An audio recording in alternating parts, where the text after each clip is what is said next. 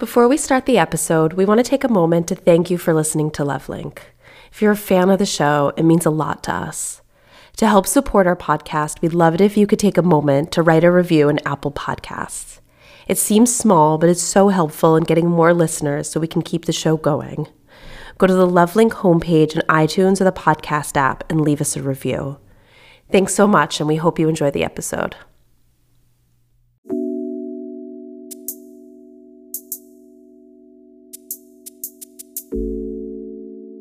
Sometimes I think that we as women aren't even on our own to-do lists, or if we are, we're very low on those lists. So I think making that shift about how taking care of myself is important, because only then I can be giving my best to those around me.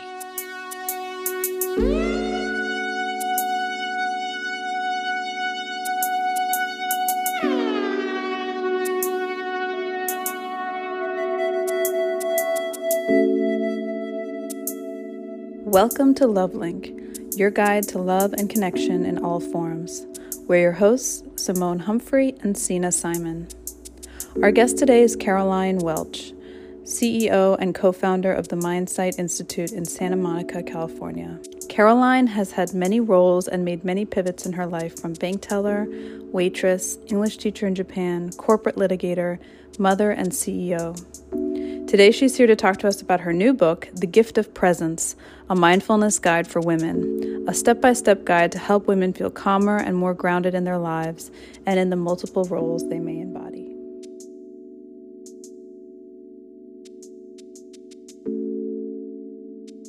So thank you so much for joining us, Caroline.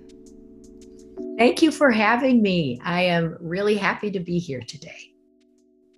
Great. So tell us a little bit about, just to start off, what made you write this book on presence, and then the 3 P's underneath presence: purpose, pivoting, pacing.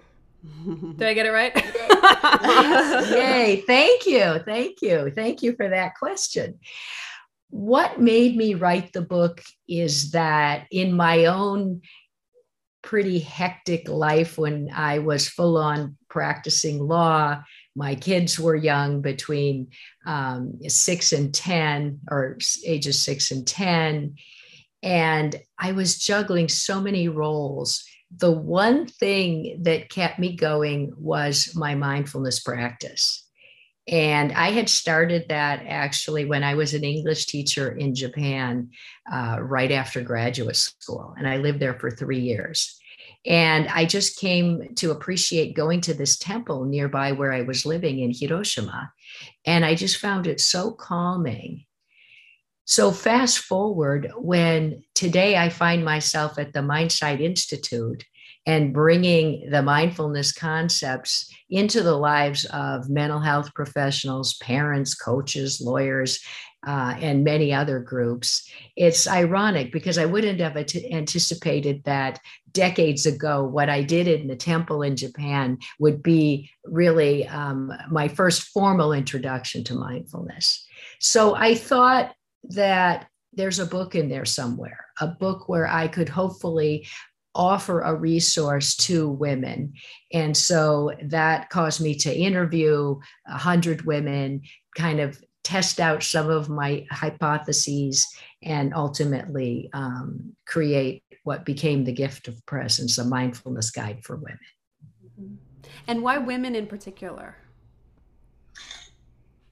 That's a great question. It's not that I've developed a special brand of mindfulness for women, but it's that I am most familiar with what it is to be a woman in our society.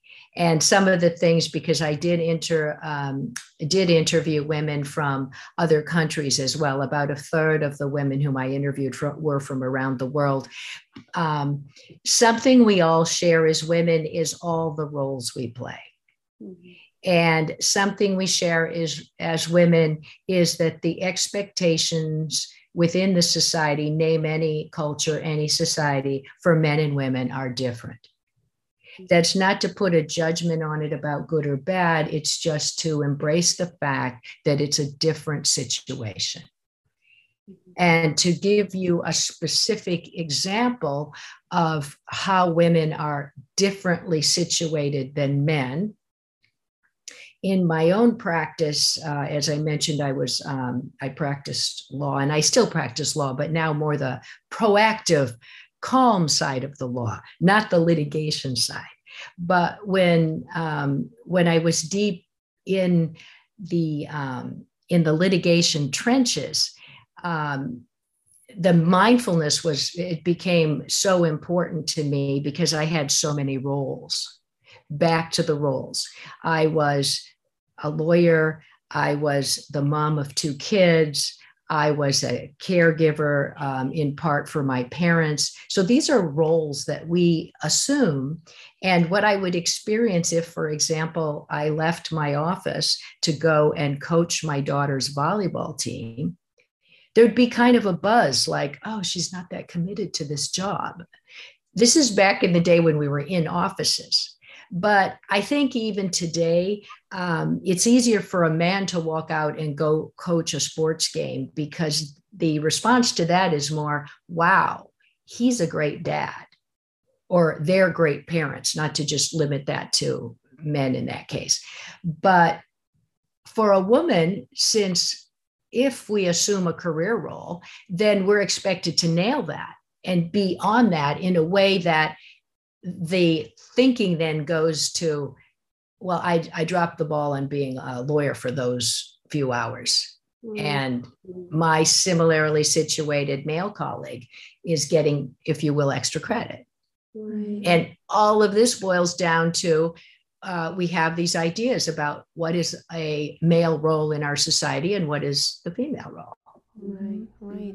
Also thinking also about even within the home, how women are often expected to just take on more domestic roles, not even just parenting, but cleaning, purchasing, that this is a big piece of contention in relationships. And I'm wondering, I mean, kind of what I'm hearing is that it can be really beneficial, maybe even more so for women, given all these roles, that presence really plays much more of a kind of critical part than men. I'd be a little hesitant to do anything comparative and say more, because I think there are plenty of men as well who wish to expand their roles or more fully inhabit their roles as caregivers or as contributors in the home, and aspire to take on more of what we call the worry work. Like maybe one partner is really happy to drive the kids to the dentist, but the person behind the scenes scheduling the dentist or thinking about the dentist is often the mom. So I think mindfulness can, because it's a team, it's a partnership. Mindfulness can help both men and women in terms of figuring out how this can best play out in the family. I can certainly identify with more of a need for presence after having a kid, after having a child. Just suddenly, you have so many demands on you. I mean, we can both identify with that in a totally different way than when you don't have children or when you're not a caregiver yet, whether it's to a parent or somebody else. It has a tremendous impact on stress, your ability to be in touch with yourself. So that certainly really resonates, that it is a different experience than for men. So if we zoom out a little bit, can you define presence? Like, how do you define it in your life, in your book? Yes, I define presence as synonymous with mindful awareness or mindfulness. And the definition I use is the one that you and your listeners may be very familiar with, the one of Jon Kabat-Zinn, the paying of attention in a special way on purpose to what's going on without judgment. And in his definition, the without judgment isn't articulated, but I believe that it is consistent with his approach, that it is a piece of mindfulness. So can you talk about how presence helps women navigate these different roles and feel more, I mean, essentially, isn't it to feel more grounded in themselves as they are in these different roles? Or how do you think about how presence can help women in particular as they navigate these different roles in their lives and expectations and pressures that are placed on them? Right. To what you're suggesting, it can help us, mindfulness can help us feel more grounded. Mm-hmm. And I think a large part of feeling grounded is being our most resilient selves. We do the best we can more and more moments. So maybe an example will help here. One of the women whom I interviewed is a single mom with a teenage daughter. And she's also one of the women, when I asked her, well, do you have a mindfulness practice? She was quick to say, no, I don't. But when I talked to her and heard how she behaves and some of her habits and how she conducts herself, I could see she has an informal mindfulness practice. And that's one of the takeaways today. If there's just one thing that a listener hangs on to, I would like it to be that the informal moments are as important as the formal ones. That is, in the case of this woman, what she described to me is that when she goes back to her apartment after work each day, she feels her hand on the doorknob of the apartment and just takes a couple of breaths to honor that transition between her commute home, her work day, and now going back into the house and seeing her teenage daughter. And the impact of that, she said, was immense because it allowed her to fully inhabit being home. And it allowed her to see that at some point, her daughter, having been younger, when she was a preteen would come running to the door to meet her when she came home. And all of a sudden, she's a teen. And she doesn't come to the door and she's at her computer. And the woman whom I was interviewing had to go find her. And of course, you can imagine that wasn't a good technique because her daughter was involved in whatever she was involved in and felt intruded upon. So with the presence of mind, the parent in this case was able to give that space to her daughter. So she adjusted. She would come home, go to her room, change her clothes, relax a moment, and then go out into the common space of the apartment and wait for her daughter to emerge. And it changed everything. So these are simple things, but we really can best execute them when we are fully present. Mm-hmm. Yeah, makes sense. How would you help people cultivate some of this presence? I mean, this sounds like there was something kind of intuitive with this woman that you described. If people feel very disconnected, I think it's really easy in our society, especially with our phones, and if we're living in urban environments, to feel really unattuned to ourselves, unattuned to our environment. How do you cultivate presence in a world that has so much noise? That's a great question. And the first thing to say is that some of us may come somewhat more easily to being present. It could be. Maybe it's intuition, maybe it's something we've learned from someone in our lives, is something as simple as smelling the rain, noticing rainbows, being in touch with our sensory experiences. So that's one of the gateways to cultivating mindfulness, is getting ourselves out of our heads. And another part of it that I talk about quite a bit in my book is that self-care is not selfish. And sometimes I think that we as women aren't even on our own to-do lists, or if we are, we're very low on those lists. So I think making that shift about how taking care of myself is important, because only then I can be giving my best to those around me. I think that's an important thing. And it's baby steps. It isn't that in 1 week or one retreat we can fully be where we think we want or should be. It's a life's work, really.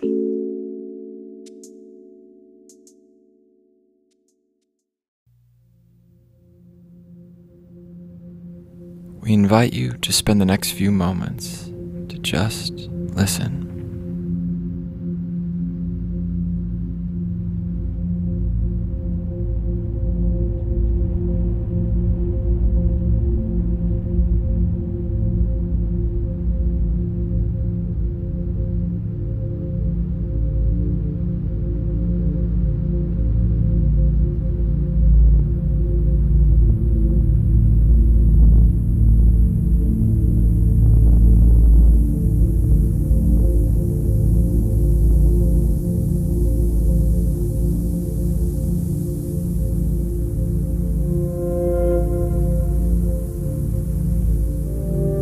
This moment was brought to you by Non, spelled N-O-N, the sound meditation app for iPhone, where no two sessions are alike. So you talk about purpose, pivoting, and pacing, these 3 Ps, and I wonder how they relate to this idea of presence, and why you included these 3 Ps in the book. What's the relationship between them? I'm happy to explore that because it was such an important part of shaping the book. So once it became clear to me that presence or mindful awareness can offer a foundation, then I had to figure out what things might most resonate with a reader in terms of really seeing how this looks in our lives. Purpose emerged and became one of the 3 because we have as much research about, I shouldn't say as much, but we have a lot of research about the importance of articulating a purpose in our lives. And that, first of all, requires that we become very present with what has meaning for us, what our values are. Purpose gives us that direction in life. And it comes out of our goals and what it is that gets us up in the morning, basically. And then pivoting seemed to be a very valuable player here because life is change. And we do what I call crisis pivoting. That's what happened to all of us in the pandemic. All of a sudden, we were forced to make changes and pivot. Versus what I call proactive pivoting, where you get very present with what's going on in your career or in a relationship, and you ask yourself the hard questions. Is this relationship still serving me? Is this career serving me? Is this particular job serving me? These are the proactive things. Since we humans don't like change, it's often that we make change when they are thrust upon us, rather than taking time to make a proactive pivot. And finally, the pacing part comes in because thankfully we all have longer health spans now. We have, I'm sure in your own lives, you've seen people around you have 2, 3, 4 different careers and different family situations and different relationships. It's hard to say to ourselves, there's time, but there is time. It's kind of, I'm thinking about what Simone referenced a moment ago about our devices and our distractibility. It's so easy to buy into the immediate. Like, I really have to decide, is this my career path right now? Or even a parenting decision, whatever it is. But the fact is, there are so few things that really have to be decided urgently. And it's so helpful to have this pacing concept in mind, and so counter to what we are surrounded with every day when it comes to speed and getting things done and knowing what it is we're doing next. Mm-hmm.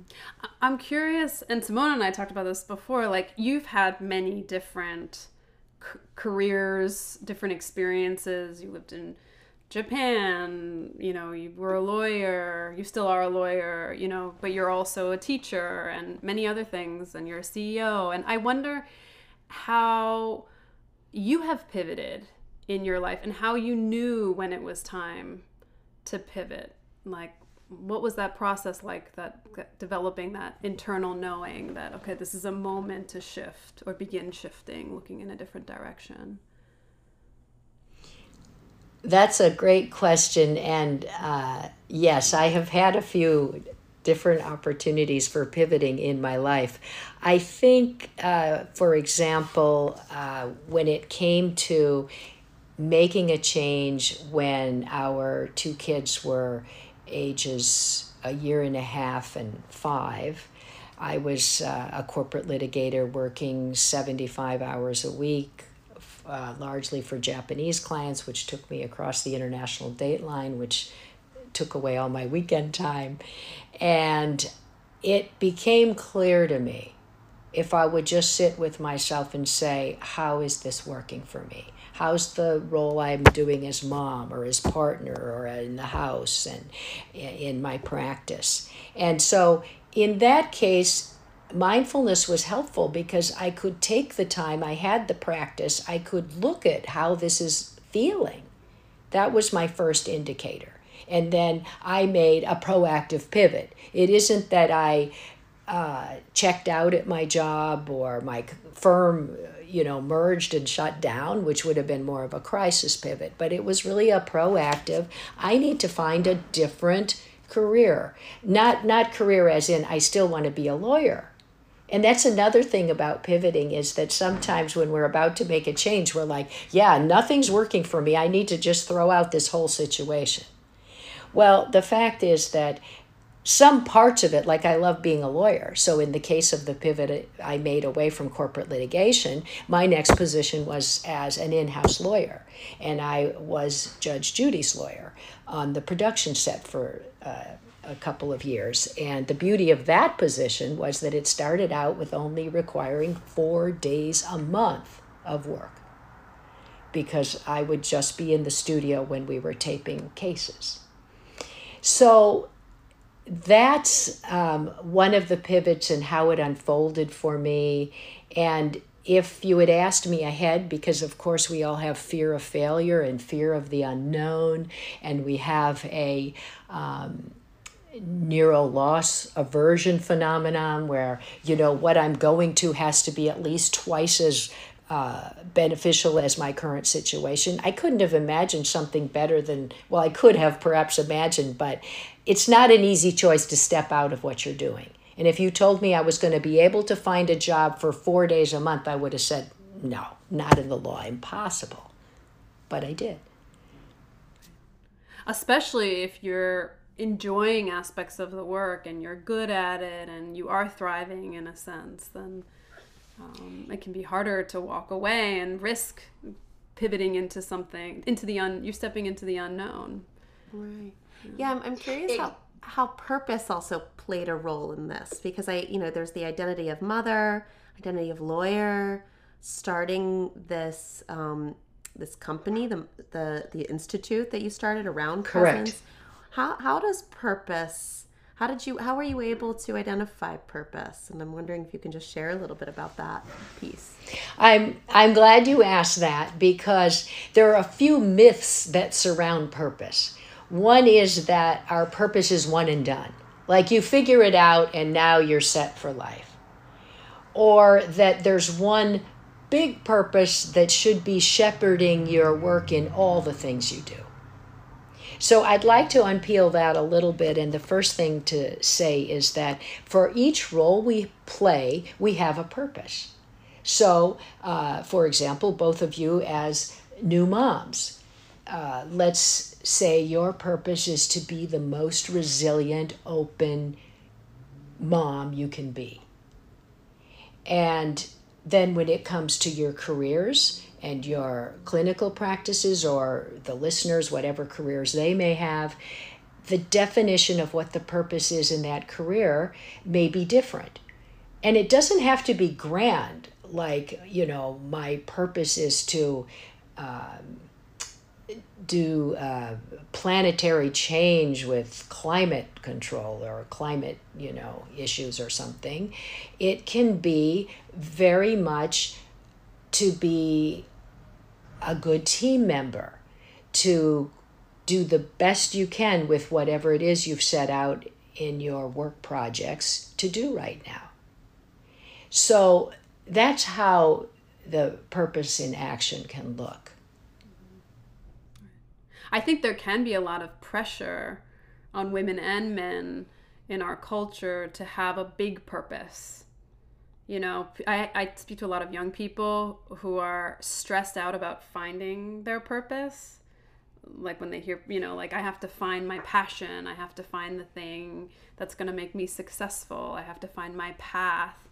And it can be a real challenge to kind of slow it down and look at how you can find purpose now, and also while still maintaining dreams, but also helping people to discover their purpose rather than they have to find some grand purpose, discover it immediately, and then that has to be the thing. I just think our culture has a very rigid conception of this idea of purpose and passion. Right, and you've reminded me that another purpose myth is that you need passion to have purpose. I think we're kind of passion obsessed, and we have heard ourselves, at least I now with 2 adult children, I've heard so many parents and teachers say, just find your passion and everything will flow from that. And I think it's important to realize that many of us live very purposeful lives, but we wouldn't say we are passionate about how that's unfolding in our lives. So that would be the first thing to say about that. And the second thing, because Sina, you mentioned young people who can be challenged finding their purpose, and that weighs on them. There is research that tells us that finding the purpose, we think we need to search it out somewhere, or that we're going to uncover it, but it is within. And there is a certain period after which we are most content or at peace if we have purpose. So it's one thing when you're in a certain age bracket where you are still finding, but at some point we humans need to embrace that I have purpose. This is my purpose. And maybe in part that also dovetails with what we're talking about here about grand purposes. Very few of us can become public figures and be known for something grand worldwide. But all of us can be leaders in our own families, our own workplaces, and the community around us. Yeah. And that connection to it. I mean, right, I love that. It kind of integrates purpose and presence all in one. Yeah. So it's clear from your book that you like poetry, you're also a writer, and a lot of these concepts, I'm thinking about Buddhist tradition and sort of the stories that often capture complicated concepts. And I'm wondering, and we spoke a little bit before we started this interview, you named a couple poems that have been really inspiring to you. I'm wondering if there's anything that you'd want to share with us and our listeners about how some of these concepts have been captured in others' writing.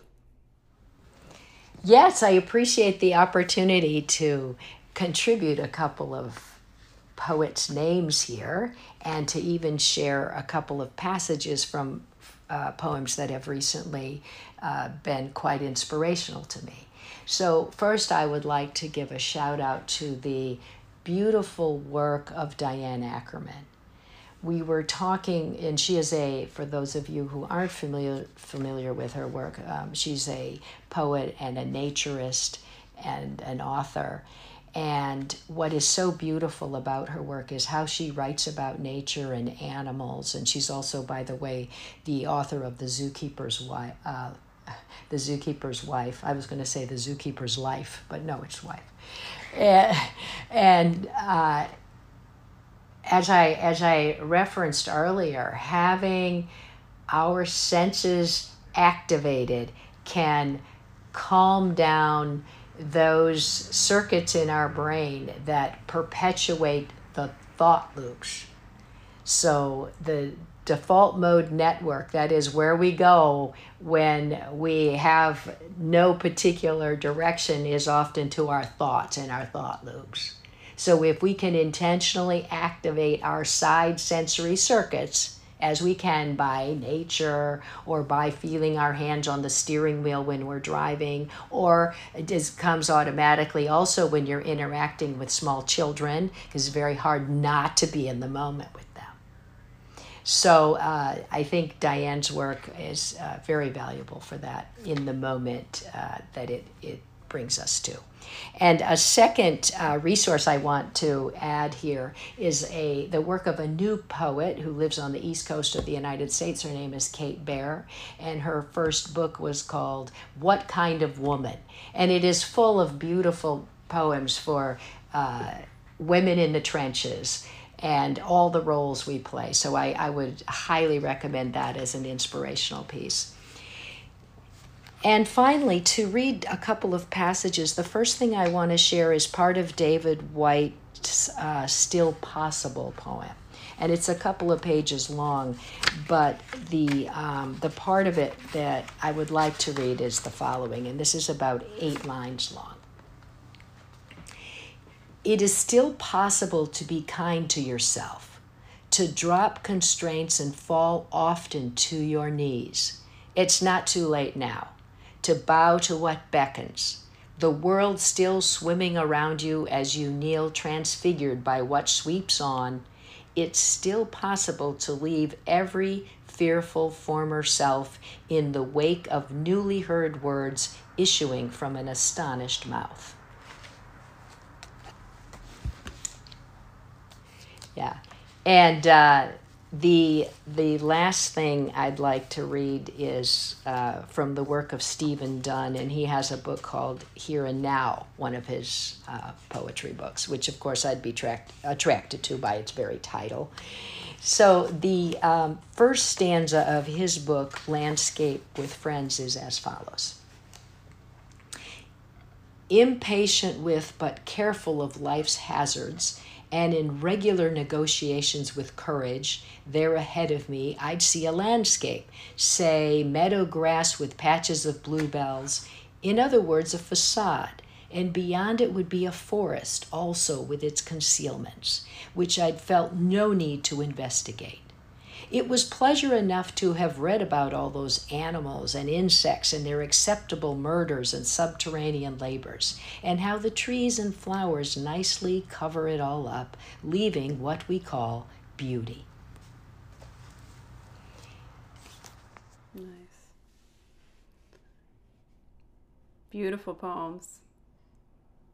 Really Thank lovely. you. Yeah, yeah. The first poem also really brought up this idea of, we can be disconnected, we can be really critical, we can be harsh on ourselves, and in any given moment, we can shift that.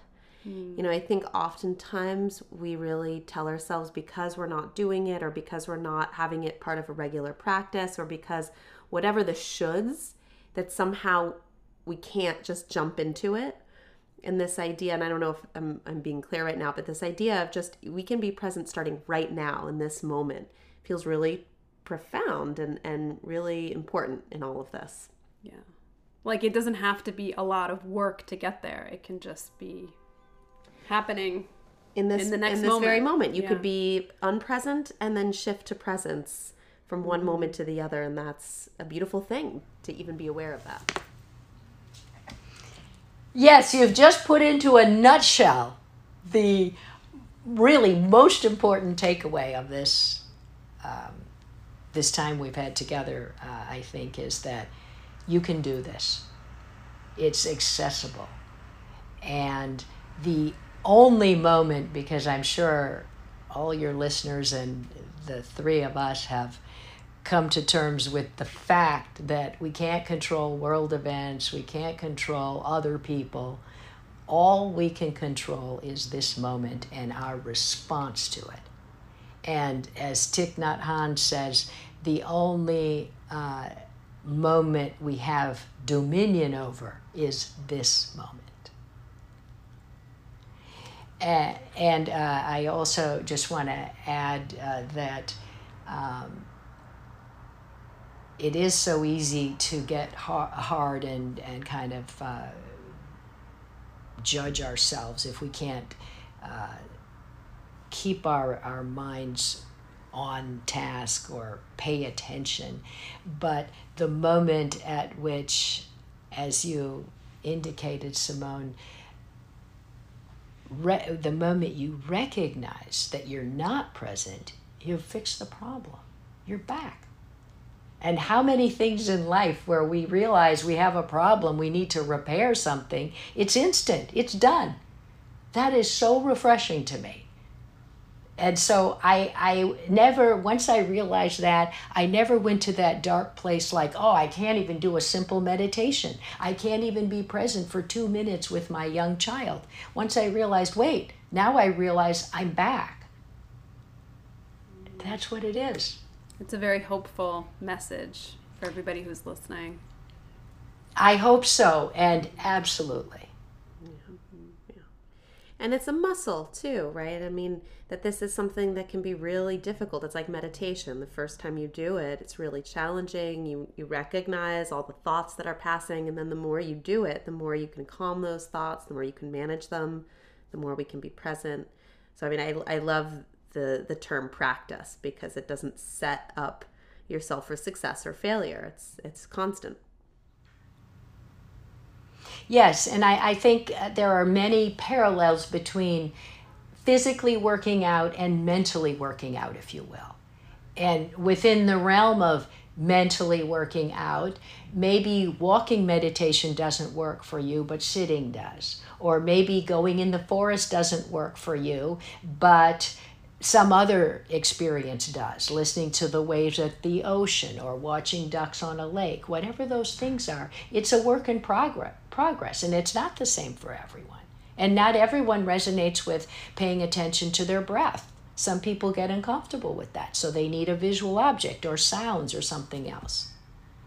So it is a life's work, and our minds never are empty of thoughts. It's not about that. It's about continuing to build this muscle of how we can best relate to what comes our way. Yeah.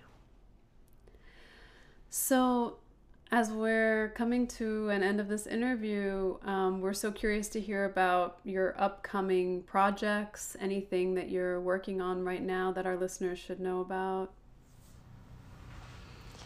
Yes, there are always things percolating.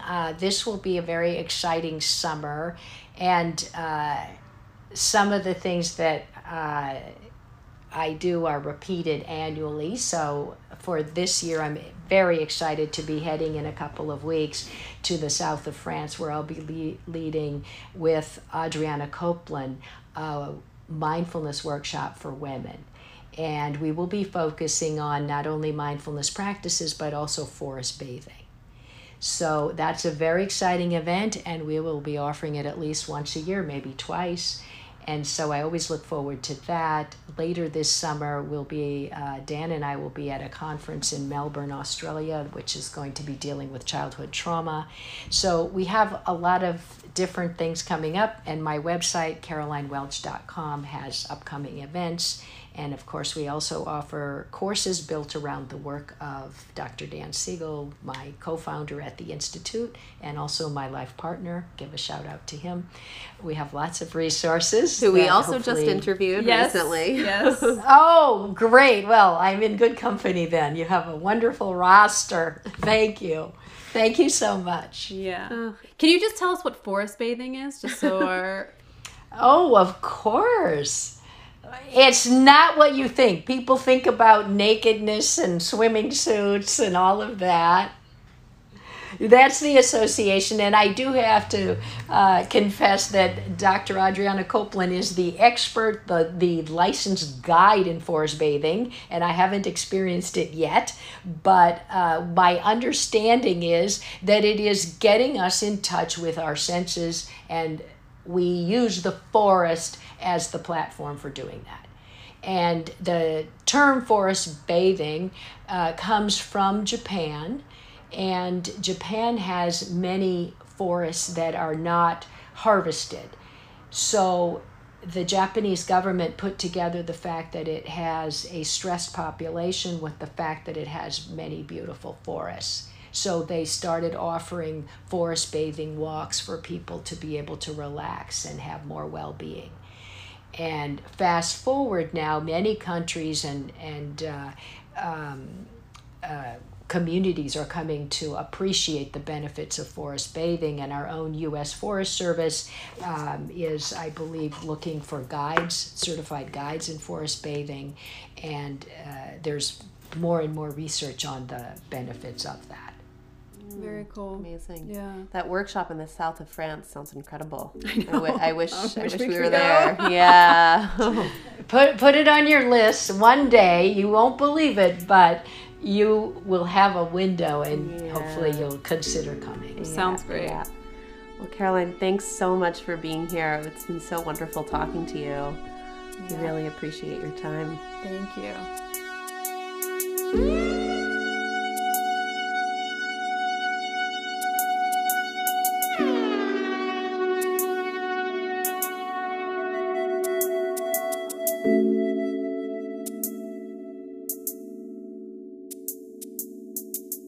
Thanks so much for listening. We hope you enjoyed the episode. To stay in touch with us, sign up for our quarterly newsletter at lovelink.co, where we share our favorite articles and resources about love, sex, and relationships. Also, in future episodes, we plan on answering listener questions. So if you'd like your questions featured on our show, send us a voice memo using the Anchor app, or send it directly to our email, info@lovelink.co. And if you have a second, truly, the best way you can help support us is to rate and review the show in Apple Podcasts. Just scroll to the bottom of the Lovelink show page and let us know what you think. We thank you all again so much for listening. We're truly touched you take the time out of your busy schedule for us. Until next time.